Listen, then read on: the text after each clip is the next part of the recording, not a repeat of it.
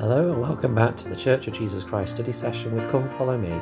I am your host Matthew Roberts and this is Series 3, Episode 222 of this daily study podcast. Thank you once again for joining us today as we continue our study of this week's Come Follow Me materials covering Doctrine and Covenants 85 to 87, August the 2nd to August the 8th. And today we're looking at the background and context of Doctrine and Covenants section 87. And this one, for me personally, is probably one of the more interesting backgrounds we have of these three sections this week. This was actually given on Christmas Day in 1832. And when you learn about what the Revelation is about, is a very interesting topic for a Christmas Day. I asked my family this week, so this one we're looking at today was given on Christmas Day. What do you think it's about? And we had the answers of, Jesus or light, someone said, or I can't remember what else was said, but basically just, things to do about the Saviour's birth or peace on earth. And I said, this one's about war. And they were very surprised. But it is... First of all, we should probably remember that Christmas in 1832 was not the event that it is today. What we don't imagine is, Joseph's family all downstairs with a Christmas tree, unwrapping presents, having a big dinner, and Joseph shutting himself away in a room, receiving this very miserable revelation on a huge conflict that was coming. Instead, Christmas Day was a much more quiet, a much more different affair than it is today. And wasn't celebrated that as much as we celebrate it today. And so let's remember that it's not perhaps so surprising when we think about it in that way. But also, it's not a surprise when you look into the context, because a few days earlier, there was a very distressing news for many people across the United States. It says, quote, "A few days before Christmas in 1832, Latter-day Saints in Kirtland came in from the cold damp air to sit by the light of their warm flickering fires. They opened up their local paper, the Painterville Telegraph, to find alarming news. 700 miles to the south, the legislature of South Carolina, a state within the United States, had declared null and void taxes placed on imported goods by the federal government. This move created a nullification crisis that challenged the right of the federal government to enforce its own laws. War loomed on the horizon." Close quote. Now, I read this from Revelations in context. There's a whole chapter about section 87 called Peace and War. So this was alarming news, obviously. And Joseph Smith will have read this news, along with news about other struggles and strife in the world, such as a huge illness in India and other places like that. And this is probably what was mulling over in his mind as he received this revelation on Christmas Day. It says, quote, "Joseph Smith followed this conflict closely through the newspapers that passed into Kirtland. He appended a note in his history about the people of South Carolina, declaring their state a free and independent nation, and the proclamation against this rebellion, given by President Jackson. And then, following these lines, Joseph inserted what he called a prophecy on war, a revelation he dictated to his clerk Frederick G. Williams on Christmas Day, 1832, just days after the start of the news that appeared in the Kirtland papers." Close quote. So this revelation is, again, with pretty much all of the revelations that are given to the prophet Joseph Smith, and to all the revelations that are given to our prophet today, and in fact, many revelations that are given to all prophets throughout the ages. They are directly influenced by events at the time, because they, of course, are directions to the people and warnings to the people that are living at that time.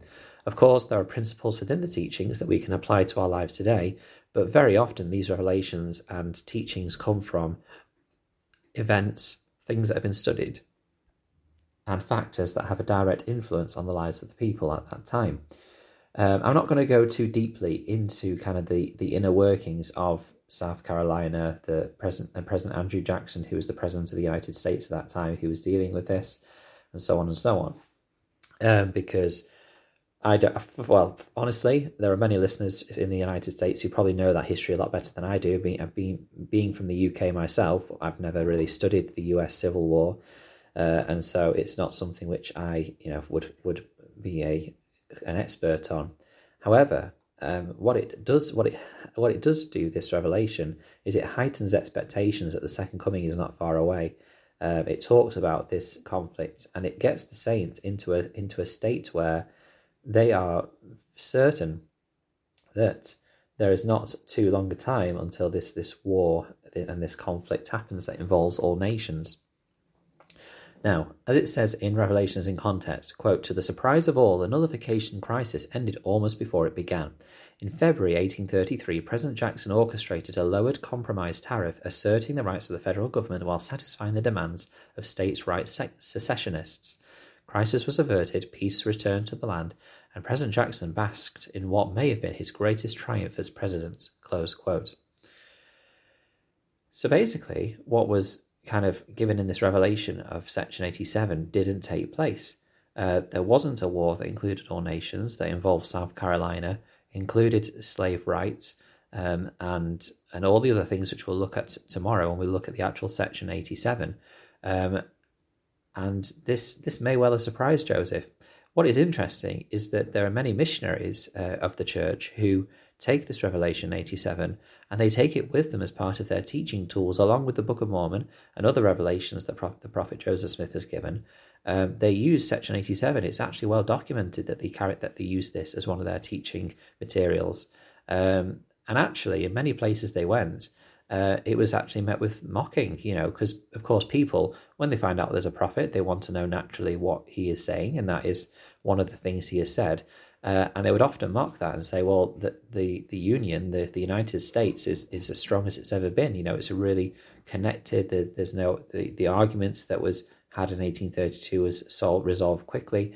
And so this obviously was not a true revelation. But of course, hindsight is a wonderful thing, or foresight, I should say, really, in this case, because as we move on into learning a bit more about this, it says in Revelations in context, quote, 3 decades after the Doctrine and Covenants 87 was received, South Carolina rebelled again. Convinced that Abraham Lincoln's election as U.S. president spelled trouble for the institution of slavery, the state legislature voted to secede from the United States. South Carolina's move triggered a war between North and South. Much death and misery resulted. Southerners called on Great Britain for help. Slaves rose up against their masters. All the while, the saints, now in their new home in the West, toiled away on the foundations of yet another holy place, the Salt Lake Temple. Close quote. Now, all the things that are mentioned in that last paragraph there are all things that were prophesied by the prophet, that South Carolina would rise up and be a main source of this rebellion, that it would involve the issue on slaves, and that the Southerners would call on Great Britain for help, slaves would rise up against their masters, and there would need to be a holy place, and the saints would need to stand in it, such as a temple. And so all those things did come to pass. And so it once again shows that the Lord was working, and it does work through his living day prophet, and that we need to listen to him, even if we listen and he says things like, you need to keep a food storage, or you need to gain an education, or you need to build a faith-centered home which is church supported. We have many examples throughout the history of the church where prophets have said things, and perhaps in the next 5 or so years it wasn't necessarily clear why, but then over time it's become clear. I think the Family Proclamation to the World is another one of those. That was given in 1995, which, at the time, it wasn't really necessarily something which was widespread as something which the world did not see as important, the role of the family and the family institution.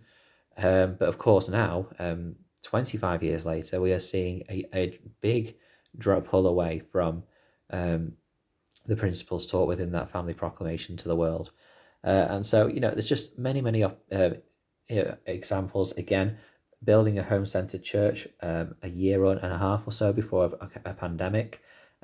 We have so many examples of all these things, and yet how many times do we not listen until it's too late?